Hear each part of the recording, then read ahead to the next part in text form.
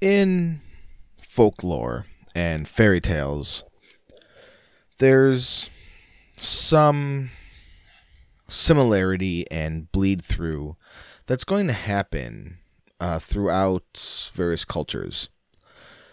One such instance is almost every culture in either fairy tales or folklore has some form of changelings, whether it be the changelings used by trolls in Scandinavian and Norwegian lore, or what gamers would refer to as mimics or doppelgangers in more modern culture.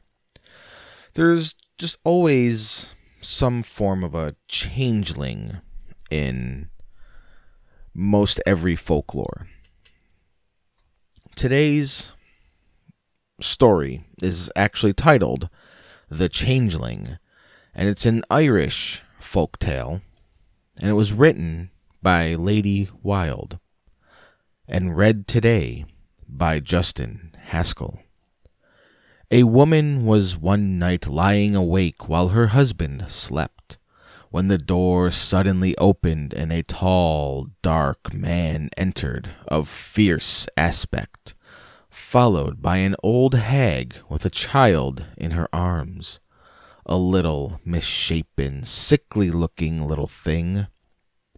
They both sat down by the fire to warm themselves, and after some time the man looked over at the cradle that stood beside the mother's bed with her boy in it, and kept his eyes on it for several minutes. Then he rose, and when the mother saw him walking over direct to the cradle, she fainted and knew no more. When she came to herself, she called to her husband and bade him light a candle.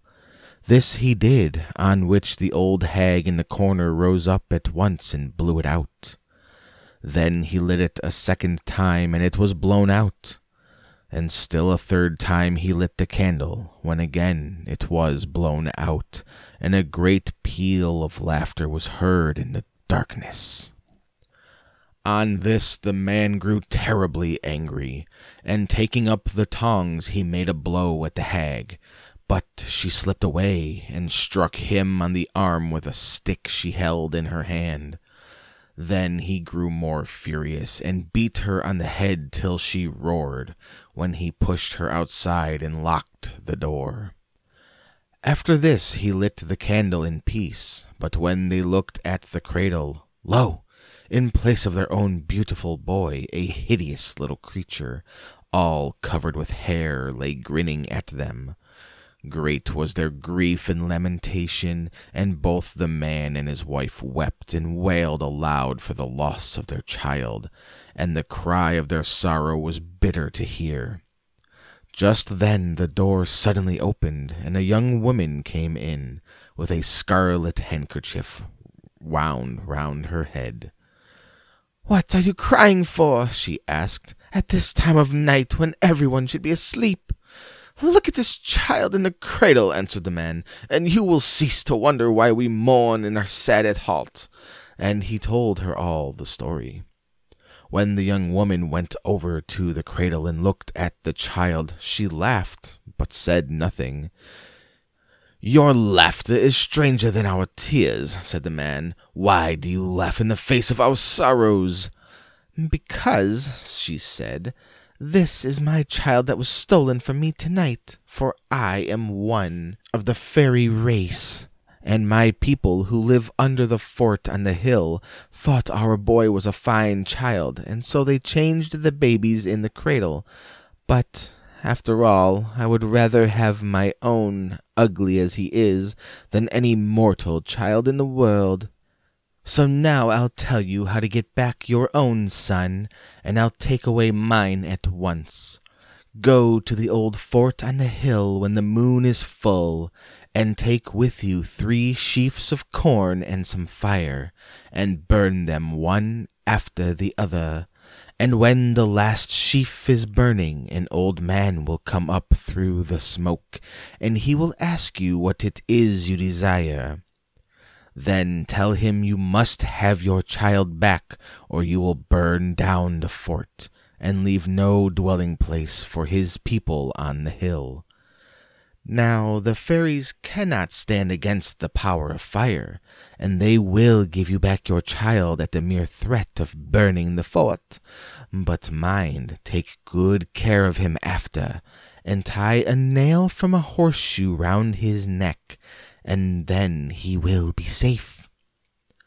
With that the young woman took up the ugly little imp from the cradle in her arms, and was away before they could see how she got out of the house. Next night, when the moon was full, the man went to the fort with the 3 sheaves of corn and the fire, and burned them one after the other. And as the second was lighted, there came up an old man and asked him what was his desire. "I must have my child again that was stolen," he answered, "or I'll burn down every tree on the hill, and not leave you a stone of the fort where you can shelter any more of your fairy kindred." Then the old man vanished, and there was a great silence, but no one appeared. On this the father grew angry, and he called out in a loud voice, "I am lifting the 3rd sheaf now, and I'll burn and destroy and make desolate your dwelling place if my child is not returned." Then a great tumult and clamor was heard in the fort, and a voice said, "Let it be. The power of the fire is too strong for us. Bring forth the child." And presently the old man appeared, carrying the child in his arms. "Take him," he said. "By the spell of the fire and the corn you have conquered. But take my advice. Draw a circle of fire with a hot coal this night round the cradle when you go home, and the fairy power cannot touch him any more by reason of the fire."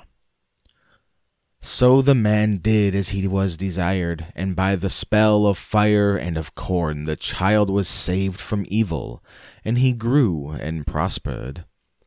And the old fort stands to this day safe from harm, for the man would allow no hand to move a stone or harm a tree, and the fairies still dance there on the Rath when the moon is full, to the music of the fairy pipes, and no one hinders them.